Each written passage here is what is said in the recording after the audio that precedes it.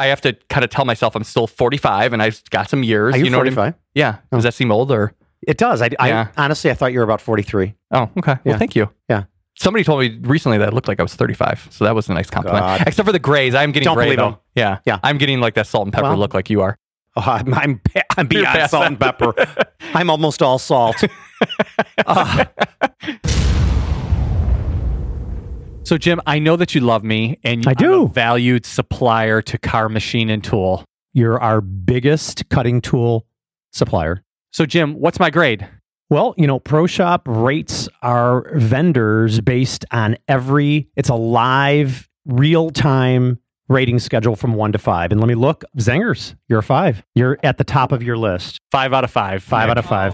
Overall quality, packaging quality, lead time, pricing, customer service, and then it averages all of those out. Got it. So what's the purpose of having a grade anyway for your vendors? Because part of having a quality management system wants to know that you're rating your suppliers all the time, because you don't want to deal with a supplier that's subpar, right? It affects your overall quality. If you're shipping me cutting tools that are late or the wrong size, it's going to impact our customer's delivery, right? So it gives you the ability to have a conversation with your suppliers and say, I need you to make these improvements because of this certification that I have. 100%. That's great. Well, for more information on this, go to ProShopERP.com and check it out.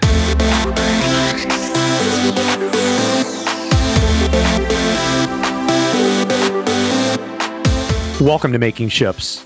We believe that manufacturing truly is challenging, but if you are connected to a community of leaders, you can elevate your skills, solve your problems, and grow your business.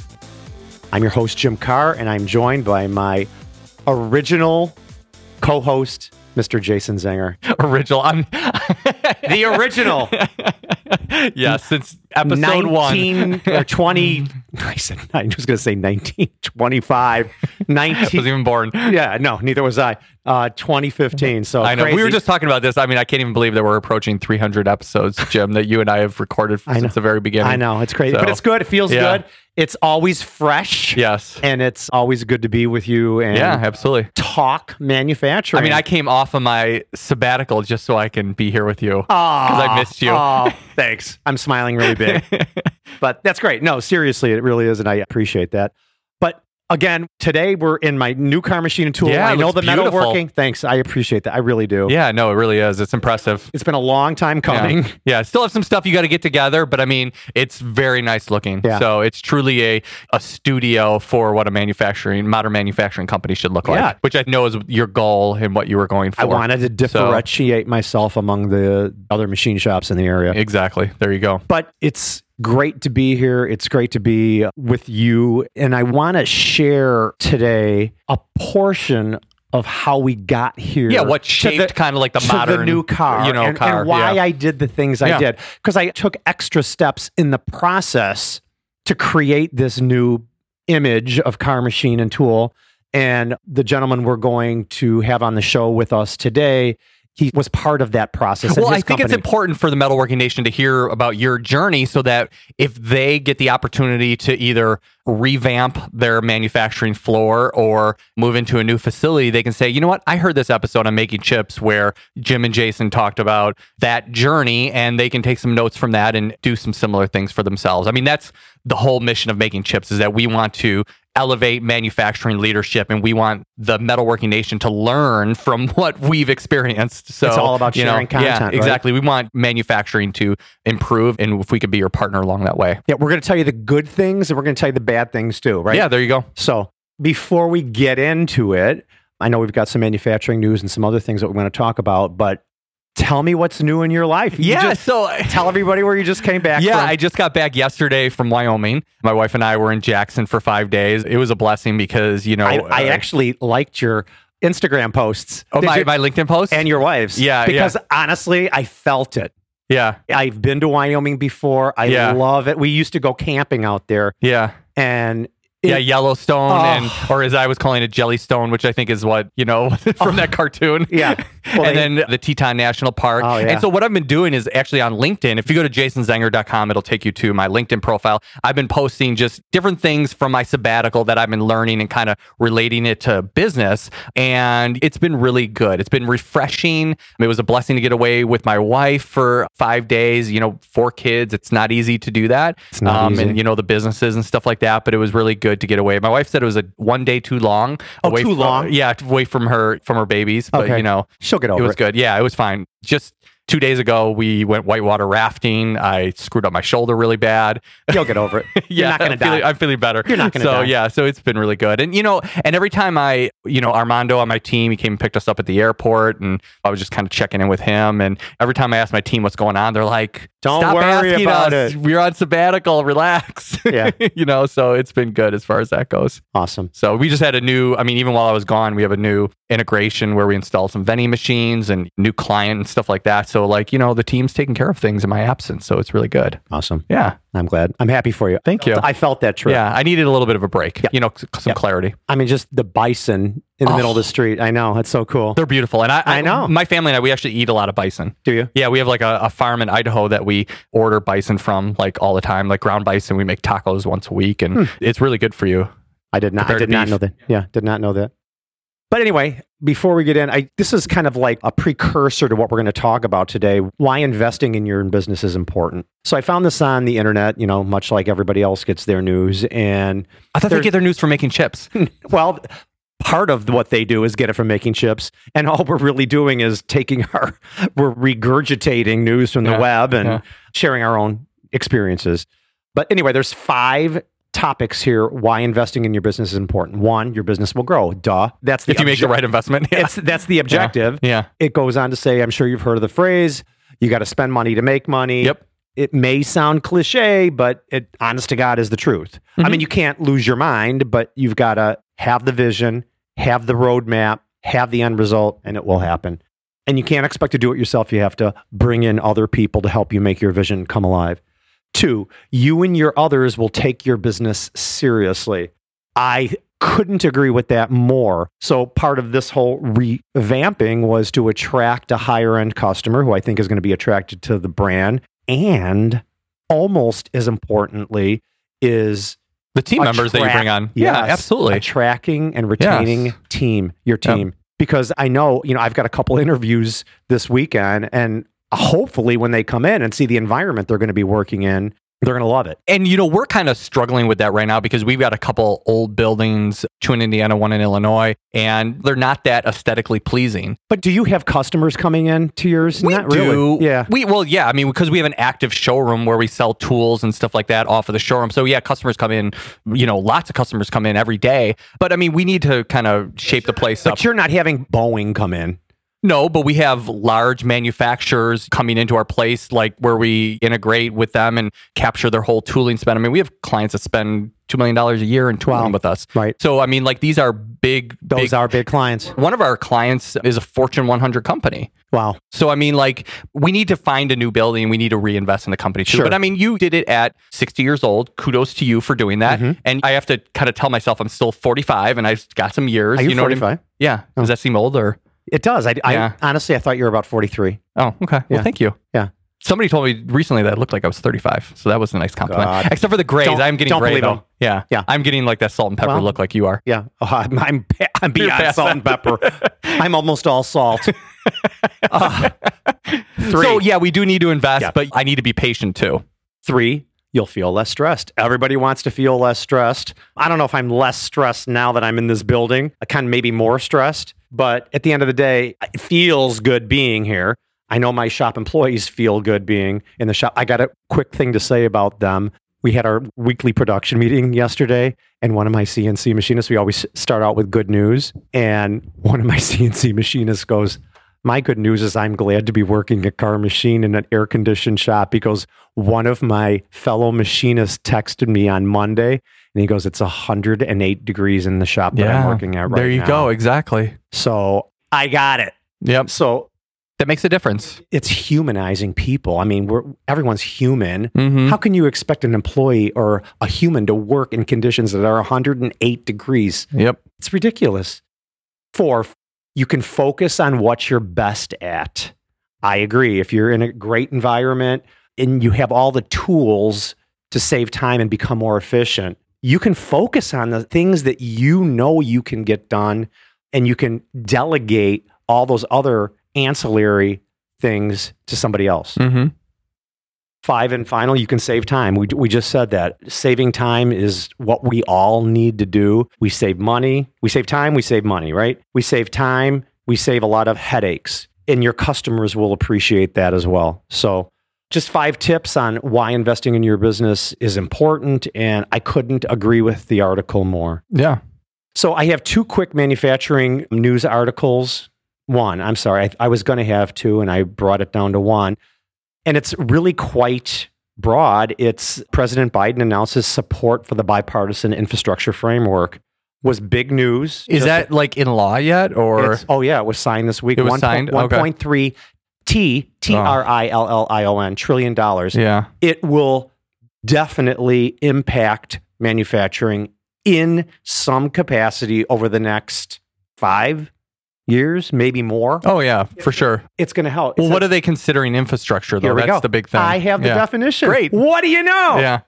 Economic infrastructure is the basic facilities which directly benefit the process of production and distribution in an economy. Roads, railways, telecommunication systems, waterways, airways, financial institutions, electricity, water supply, etc. are all examples of economic infrastructure. Okay, so it's still pretty broad. It's in pretty gray. broad. It's in gray. We do business for companies that provide infrastructure to roads, let's say. Yeah, no, I know. Well, we've So- got a client who makes. It's going to affect you. If it's going to affect me, it's going to affect you. Well, just as an example, we have a client that makes bearings for bridges. okay. So as you can imagine, yeah. they're a machine shop that, they're making these bearings specifically for bridges. And so infrastructure, and they're going to be really busy. Yeah, they will. I guarantee that. And that's just one example, It's just one example. It's going to come at us. I just hope that there's not a lot of fluff that is in that money that they're going to be spending. You know what I mean? There's going to be some. Jason, you know what I mean? I know. There's going to be fluff. Yeah. You know what? Fluff it however the heck you want. Just as long as it's like a small, what are you going to do? Single digit percentage. I'm not fluff. going to get into political stuff. I know. All I care about is it going to help the manufacturing community? Yeah. Yes, it's going to help the manufacturing community. And hopefully it what was bipartisan. It is bipartisan. it That says. was the Yeah. big thing that they were ringing Yeah. the bell on. Yeah. They all got along. Yeah. What a novelty. Isn't that great? No, I think that's awesome. That's what they need to do. That's what we need to do. We need Yeah. to get along because As a country. I'm tired of the Me too. people being in their silos and their camps and I- stuff like that. We all need to just be together. Could not agree more. So let's get on with the episode. We've got a great guest here. I want to read a couple paragraphs here about why I did what I did. And it says, I'm just going to read it, quite frankly. As you all know, I've recently moved into this new facility. It's the first move I ever had in my entire career, and probably the last, as I was embarking on a once-in-a-lifetime opportunity to really showcase my business. I understand the power of brand. I understand the power of design really well. I knew that our existing and future clients are probably going to be more sophisticated and that their own brands would want to partner with similar ones. And like I just said to you about employees, most importantly, to attract and retain talent. So I had to do this right because this was my first and last opportunity to get it done. So the shop floor, as we all know, is where we make our money. I know that when I bring prospects and clients out there, I had to present it in a way that was sophisticated, high-tech, polished, and professional.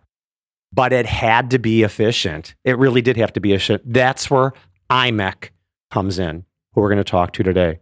I had some engagement with them over a decade ago when I received a grant to augment the cost of my ISO 9001 credentialing. And I kept hearing from my peers that the services they offered. So I reached out to them for some technical collaboration on designing my shop floor for efficiency, workflow, machine tool placement, tooling locations, carts, et cetera, et cetera. Now that I'm finally in, I'm thrilled to share with all of you, the Metalworking Nation, the process. And to help us do that is Dean Harms from IMEC. Well, let me introduce Dean. Go right ahead, Jason. So we'd like to welcome to Making Chips Dean Harms, who is a regional manager for IMEC, and IMEC is the Illinois Manufacturing Excellence Center. And IMEC is an example of many other manufacturing centers across the United States. And Dean can explain a little bit about how IMEC relates to some other manufacturing centers that are out there. And because the Metalworking Nation is, we have all 50 states listening to Making Chips, so they're going to want to know, well, what does my region have? So, Dean, welcome to the show, and please explain to the Metalworking Nation what IMEC is all about. Well, thanks, Jason, and thanks, Jim. You're welcome. Good to have you here today, man. I can't wait to share this story with everybody. One of the things that's I like so much about my job is that I'm able to go out and fulfill the mission on a regular basis. And my mission essentially is to go out and help somebody else in any way I can on a daily basis and just have as much fun along the way as I possibly can. That sounds like our mission. Yeah. You guys are definitely having fun, for sure.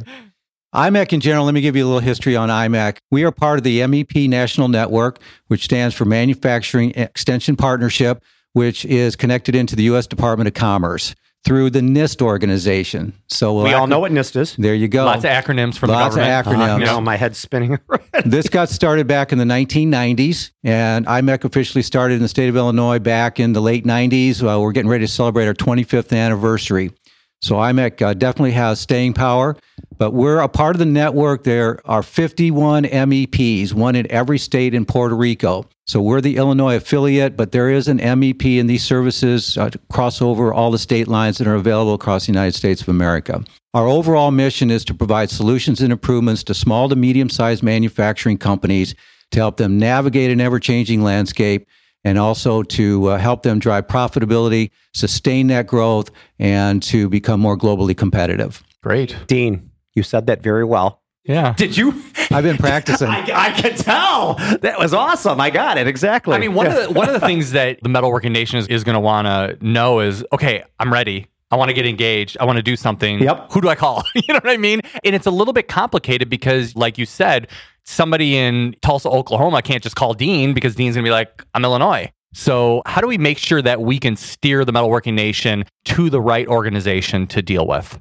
Well, keep in mind, if anybody wants to call me, I'll make sure I get them connected to their local MEP. Well, we don't want to flood your cell phone, no. That's okay. I'm one of those guys that's always connected. Okay. You can Google just MEP network in your state, Indiana, Pennsylvania, New York, California. You'll find it. It'll bring up a website for the Manufacturing Extension Partnership National Network.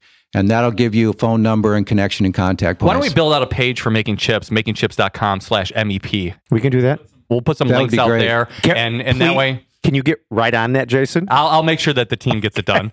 So yeah, if you go to makingchips.com/MEP, we'll get a page out there and we'll get some resources for the Metalworking Nation to be able to get connected quickly. And if we can't get that out right away, we'll just put Dean's cell phone number up there. Go right ahead. Dean, I have a really quick question before we go any further that I'm sure people are wondering. Is this a government-funded entity? Yeah, is this a nonprofit? I mean, what's the organizational structure? We are both privately funded and publicly funded. Uh-huh. So there is federal support that is provided for the MEPs and for IMEC in general. Now, that's a real important point to me because we are one of those channels that brings tax dollars back into the state of Illinois. Right. So as you pay your money to Washington, D.C., it comes back in specifically to serve manufacturing. That's a key component, that the money that comes through is applied where it's needed most. Okay. So it's a nonprofit organization then, right? Non-for-profit organization. We do have a competitive cost for hourly work and the services that we provide, but it does have the matching fund program attached to it. The purpose of which, again, going back to the late 90s when this all started, which was generated out of the federal government through the Department of Commerce at that time, it was to serve the U.S. manufacturing, small to medium-sized companies, to help them at that time with issues of productivity, automation, supply chain, and if you recall back in the 90s, manufacturing was leaving the country, going to Mexico, going on to China, and there was a lot of tariff issues going on. Mm-hmm. Gee, sounds like issues that still prevail all the way into today. What do you know? What do you know? What do you know? Hey, Jason, manufacturing is just booming right now, and we are all struggling to find machinists. Part of the immediate solution is to be more strategic and our machine production. This is where Amper Technologies' monitoring system really helps us out. It identifies trouble areas on the shop floor by giving us real-time insight of the chip making of each machine. In just a few short weeks, we've got metrics to start mitigating that downtime, and that's smart manufacturing. Check out Amper at amper.xyz. So in examples like we talked about with this new infrastructure bill, are you assuming that large amount of that money is going to go to the MEPs, which are then going to place that amongst the 51 subchapters? That would fall under in the state of Illinois, I'll say it this way. Number one, you never know what grant funding is going to look like. Mm-hmm. You don't know how much, when, where, what it's going to be allocated for, how long it's going to last. All I know is that when it becomes available, my job, and my personal opinion, is to try to land as much of it in my area as I possibly can to help the manufacturing companies in our area as much as we can. The purpose of that funding is to help manufacturing. That's what our mission supports. What you bring to the table is you have the ground floor personal relationships, and you're like, I know if I advocate for Jim Carr to get this money, he's going to put it to good use in order to increase the manufacturing capacity of this country. It typically will pay for some of the services that are required in order to deliver the project work that's done. I am a strong supporter, though, that we should never use grant money as a reason to close a piece of business or support that, because there's return on investment. But again, the grant funding supports manufacturing in the state of Illinois. It's intended for that purpose, and we want to make sure that it is used for that purpose, and that fulfills our mission. But just to be clear, not all your services that you provide to small and medium manufacturers are discounted. Some of them are straight line. Some of them, there's grants that we can get back money for, and you assist with all of those tools to do that.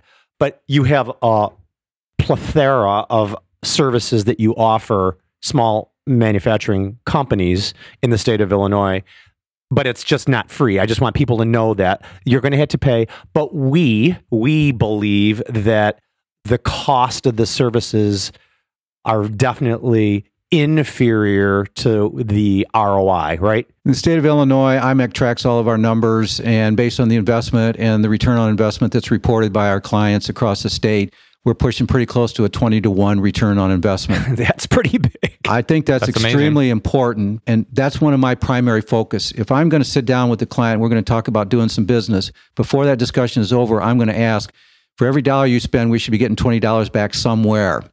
We want that return on investment. How are we going to plan and monitor and define success as we go through to make sure that we're hitting those numbers? Right. Because if indeed we can do that, then the services don't cost, they pay. There you go. Exactly. That's what we always say when we're selling tooling is that, yes, you're going to be spending more money for this tooling, but it's going to end up paying in the long run. Absolutely. Yep.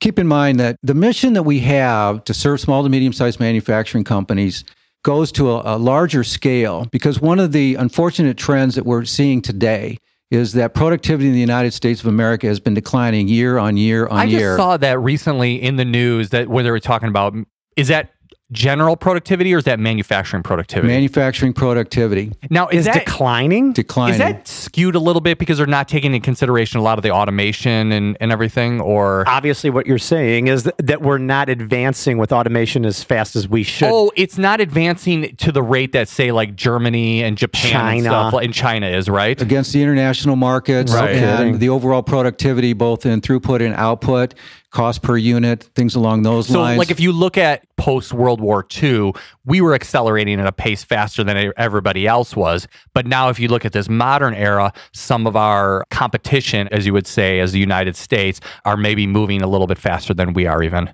It puts people in the frame of mind where we have to get into a catch-up mode. Yeah. But we're also at the beginning. But if anybody can do it, America can. I mean, absolutely. We can catch up. The ingenuity, the automation, the innovation. I know that's where we're going to see a lot more activity. I'm seeing a lot more activity in that because we know that automation can drive productivity. It can drive productivity increases, but there's a balancing act across the automation, the production, the quality, the workforce. It's all tied together. So how do we address that? And I know that from a congressional standpoint, I know that our state senators are both big supporters of the MEP, that they're concerned about manufacturing. They're supporting that effort in the Illinois. And we're working to address some of those needs, because when we do that, We benefit the state of Illinois. We benefit Northern Illinois. We benefit the Chicago region. I work out of the Rockford region. And, I use the saying all the time, how do we raise the tide and raise all boats with it? And that's really kind of the mission that we try to accomplish, is to be an avenue of support to help companies as they look at where they're currently at and what they're doing, but thinking in terms of their future state. Where do I want to be and how do I get there? And that's why I called IMEC for this process.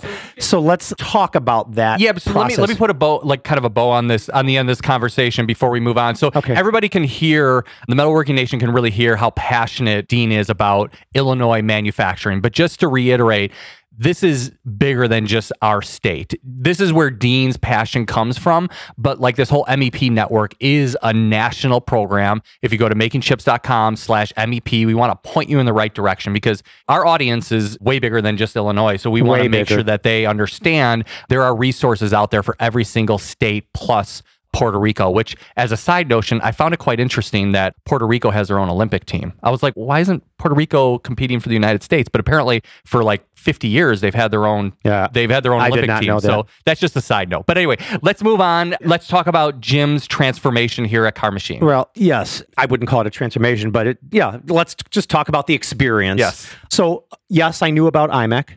Yes, I've had experience with them. And Dean, I think, cold called me after I was on a live Facebook interview. A little plug, Red Caffeine. Yeah, it was Red Caffeine. Kathy was interviewing me, and I mentioned I was moving, and you said, there's got to be some need there. So he called me. He said, you're moving. There's probably something that IMEC can do to help you with the move. And I said, well, I've heard that you guys will come out and design my shop floor for me. And I really want to have a high-end polished shop. That seems pretty good to me. And when you say polished, it's not just from a design. You wanted a flow that worked well. I mean, that's the biggest thing. Anyway, Dean and I started talking. He introduced me to a gentleman by the name of Tim Maurer. He said he'll be the perfect guy to collaborate with you on designing your shop floor. Dean, tell us a little bit about Tim and his background, because that's important. When Tim was introduced to me, I wanted to hear, was this guy a barista at Starbucks for the last 15 years? You always use that as an example. Well, you're always about the bartender at Chili's. I think you spend too much time at Starbucks. Is what it is. Well, I do go to Starbucks often. But tell us about Tim. Sure, I'm glad to. And I want to share, too, that one of the things that I appreciate so much about my work, I'm a business development guy. I'm not a strong technical guy. I'm technically competent. Okay, fine, all that good stuff. But I work with some of the best subject matter experts there are. You do. Period. You're a connector. Absolutely. Yeah. We have some of the best of the best. And I've got some tech specialists that I work with. We get them in on some project work, and I'll get a client that'll call me up and say, hey, I'd like to get Mary back in. When's she available? For what? I don't know. She's just so darn good. I want to get her back in. The point being is we can add capability and capacity to an organization on a short-term basis for specific solutions or improvements. And again, just the opportunity to have access to those subject matter experts. Tim Maurer's story, which I'm very thankful he's on board right now, he actually worked for IMEC for about 8 years. Oh, yeah, that's right. Yes. Going back about 10, 12 years ago. And he left the organization and went to work for a little company called Caterpillar. Right. And as an engineer, and worked there for about 10 to 12 years. Yep, I think you're right. Pretty good stretch there. But Caterpillar's going through changes just like everybody else. And he was let go under a layoff situation. And wasn't it during COVID? Yeah, I think so. Well, last year. I think right when the onset of COVID came. Yeah, maybe. Right. And so he was connected with IMEC and joined the team again and came on at a perfect time. So here's a guy that brings that big corporate, technical, professional competence, along with his credentials and his subject matter expertise and his mannerisms and his behavior and his ability to connect with people. But he just understands. And one of the things we always try to do is walk the floor. And what's interesting, he did quite a few times. And it's not just that, but you're doing two things. You're looking at your existing facility, the footprint of your layout, but then you're looking at an empty building. Yep. and you have to start to conceptualize how You're things trying are to going. visualize what could be. Exactly. But then to take that and circle back around to the technical processes and procedures of a facility layout. Yep. Because as you learned, he's big with CAD. And so coming in and measuring the shop, getting all the dimensions, the square footage, the ceiling heights, the wall locations, the bay doors, the airdrops, the electricity, the bathrooms, the rooms, the offices, but then the footprint of the equipment. And on each and every piece of equipment, where the walkway is going to go, where's the equipment going to go, all that can be laid out and then put into a CAD program because the purpose is to get it right the first time. Right. And I have it like stepped out, like the whole process that I went through. So after you introduced, we had our meeting, our first meeting together, and the introductions was made. And by the way, I felt comfortable when I knew what Tim's background was because I knew I was dealing with somebody that was competent and had some manufacturing experience and knew what a manufacturing floor should look like. So we met for the original collaboration. We set objectives. We realized the vision for CAR, the company. I always say that everything starts with a vision. Yeah, and you're a big vision guy. When you and I met on the radio show 7 years ago, that's what I was talking about. It's all about the vision. Yeah. So where we want to be, what type of work are we going to be doing 1 to 3 to 5 years out, and what new technologies are going to be on the shop floor being utilized.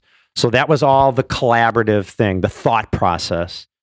So then we did a physical walk of both the properties, the existing property, which was jam-packed with CNC machine tools. I mean, I can't believe how much jammed in that place and was still efficient. And then we walked this building, which was under construction. And then he did the physical measurements of the new building. He did physical measurements of all of our existing CNC machine tools, saws, grinders, air compressors, any big ticket machinery. Your quality department, I mean, everything. Yeah. Well, we designed the quality room together, but yes, he did. Well, we had to make sure that the room was big enough for a CMM. Right. So your tooling, I mean, you need tooling, to store yep, all your exactly. tooling. I remember you used to have that little office in the back. Yep. You know. And then benches. What kind of benches do we want? So after he did the physical layout and took all those and got all those numbers and metrics, then he gathered the CAD. So we went back to the machine tool manufacturers and said, we have a UMC 750, we have a Mazak VCN 510. Send me the CAD model, the footprint of that machine tool. And then he verified with the physical measurements that he had versus the CAD model. And then he just dropped it right onto the shop floor. Then he met with us again and said, how does this work? How is the flow? The raw material is going to come in this dock. We're going to keep it over here. It's going to flow through here. It's going to, so we really kind of thought about how the workflow is going to work through the shop and just placed the machinery and equipment in prime areas, prime real estate of the floor to maximize the square foot. Yeah, because I mean, it's not even just about your machine tools, but you have secondary processes and everything. Yes. All those need to be considered as it relates to the workflow. Yep. And then future machines too. So then we established power needs. He drew in all the power locations where the machines are going to be, established airdrops because air is extremely important in a manufacturing shop floor. Water needs. We put water down. We use semi-synthetic soluble coolant. So we need water. We need water. Yeah. And then an eye wash station, which I showed you guys earlier. So the water needs was an important thing too. So then getting close to finish, he developed that CAD. We moved things around a little bit, talked about future automation. Do we have room in front of these machines?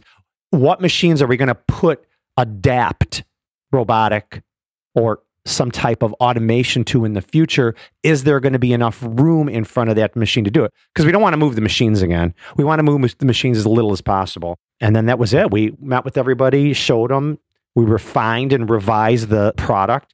And then he delivered it to us in a CAD model. And the best part about this was on that move day, we had a map, a road map that we could say to the machinery movers, that machine number 11 goes right here. And we marked the floor with tape, exactly where it was going to be placed. Tim gave us dimensions off the wall, the side walls. There was no question. Yep. That machine's going right there, place it right between the tape, away we go. It was perfect. As you were going into this, did you also consider, okay, you're not at capacity. Like you've left yourself room for growth. I would say we got And about so 30% left. Did you take into consideration, okay, I want to place the machines in a manner where it's easy for me to just pop in another this size machine as the work Absolutely, needs Jason. to go there? Okay. Absolutely. We knew that we could get we could squeeze in another smaller footprint, maybe a 3-axis CNC over here, and maybe put a 5-axis CNC over here, and maybe put a couple other ones over in this area. And then like on our turning center, we don't have a bar feeder, but what Tim did is he drew in a bar feeder onto our turning center, because in the future, you never know if we're going to are you going to get a bar feeder for that? Well, we don't know, but we made sure that where we put the CNC, we could adapt a bar feeder to it. Also, like on our big horizontal milling machine, to do preventative maintenance on it is kind of a pain. So what we did is we realized the floor space needed to pull out the coolant tank and do all of that cleaning and preventative maintenance on it. So we have room to do that. Are you talking about the one that creates a lot of those really tiny aluminum Yes, chips? that one. That one.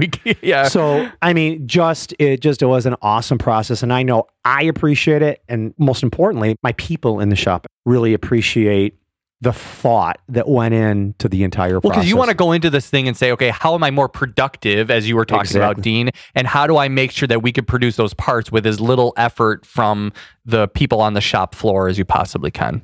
And quite frankly, I know people are just wondering, oh my God, that sounds expensive. It really wasn't.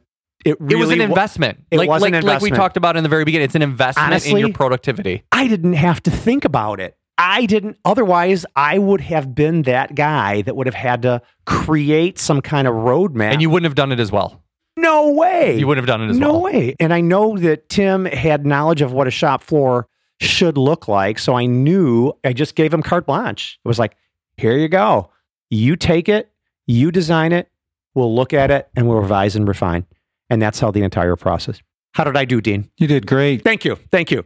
So I'm happy. I would highly recommend it if you're thinking about a big move and you want to have a more efficient shop floor. It's something to at least look at. Remember, who's ever listening to this, you don't have to do it. It's great to just delegate that responsibility to somebody who's knowledgeable about doing it. Get the experts involved. Get the experts involved. Absolutely. So, Dean, Jim talked about his experience working with IMEC. What about other shops out there? What have you seen that are maybe a little bit different from Jim or similar that you could relate to the Metalworking Nation? Yeah, it's a good point, because there's more need than just moving from one building to the next. Yeah, That's and everybody's a big one. different. That's Sure. why this is all customized to the shop. Typical facility layout projects that we've worked on in the past. We had one client we worked with. They had their facility in 3 buildings, and we moved them into 1. So that was still simple, relatively simple, just a little bit more work because you had to do the footprint of each of the facilities and then consolidate that into the new facility. So that's another area where we get involved. There's always a facility layout for plant expansion. One of the critical factors is companies are pressing their footprint. They need more space. Yep. And they're at a decision, do I knock a wall down? Do I find a bigger building? Or let's look at the facility layout and let's recapture move some machines space. around. That's great. I you know what? Now that you mention it, that makes a whole lot of sense. It's like, okay, I don't want to move. I like my building, but I think I could be more efficient. Let's just move things around. And that's a great point. One of the key factors with the quality work that's done, especially in CAD work, is we get the measurements pretty precise. Because the key thing is, if you've got limited space to begin with, you want to make sure you're putting that machine and or warehouse racking, moving that around. You want to make sure it's right. Because if you miss it by 6 inches, Oh, God. you might have to take 6 racks down and then position them again. So the key thing is get it right the first time, not the second, third, or fourth time. So there's a couple different avenues on facility layout, from simple work to more complex work, but we bring the expertise to handle. And again, it always goes back to the same thing. What's your current state? Where are you at? What's your desired future state? Let's talk about the gaps and how to get you to where you want to be. Very good. Dean, thank you for being here today. Yeah, Pleasure. thank you, Dean.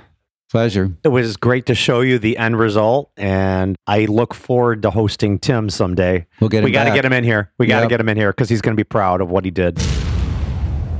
Metalworking Nation, You probably know Xometry as a digital platform where you can get custom manufacturing on demand with instant quotes. But let me tell you about something new. Now you can source high volume projects directly from Xometry suppliers. Do you have a higher volume CNC sheet, die casting, or metal printing project? Do you need to get multiple quotes from different vendors and you have time to wait to get them? Now you can get many quotes directly from the Xometry network suppliers. You have total control. You name your target price, your target lead time, and you directly communicate with suppliers to get the best deal. This is a new way to source bigger jobs different from instant quoting. You can upload your 2D or 3D files. So it's more than just instant quoting from Xometry. You can source high volume projects directly from the Xometry suppliers. Check it out at xometry.com. That's XOMETRY.com.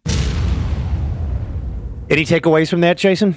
I just think that there's a great opportunity out there on two fronts, not only engaging with IMEC or the state MEP that's out there for the Metalworking Nation, even if you're not going to be moving your machines around, moving into a new building, consolidating buildings, I think that there's a great opportunity to just have that continuous improvement in your manufacturing facility. Look for those productivity gains that you can go through and just get engaged. I mean, like Dean said, their money or part of their money comes from the federal government. I'm pretty sure every manufacturing leader out there is paying federal taxes. Yes. Get some of that money back in the form of the money that the grant money that the MEP could be contributing to your manufacturing facility in order to make your company better. Yep, absolutely. That's about all I have. And here's the best part. We're making chips. Yeah, there you go. Because as you know, if you're not making chips, you're not making money. Bam. Thanks for listening to the Making Chips podcast. Jim and Jason knew that the Metalworking Nation, the community of world-class makers, needed to commit to a new way of leading to stay ahead of the competition. So, Making Chips was created to fill that void, to give you advice from other manufacturing leaders who can push you to take action. Your manufacturing challenges have a solution, and many of them are at makingchips.com.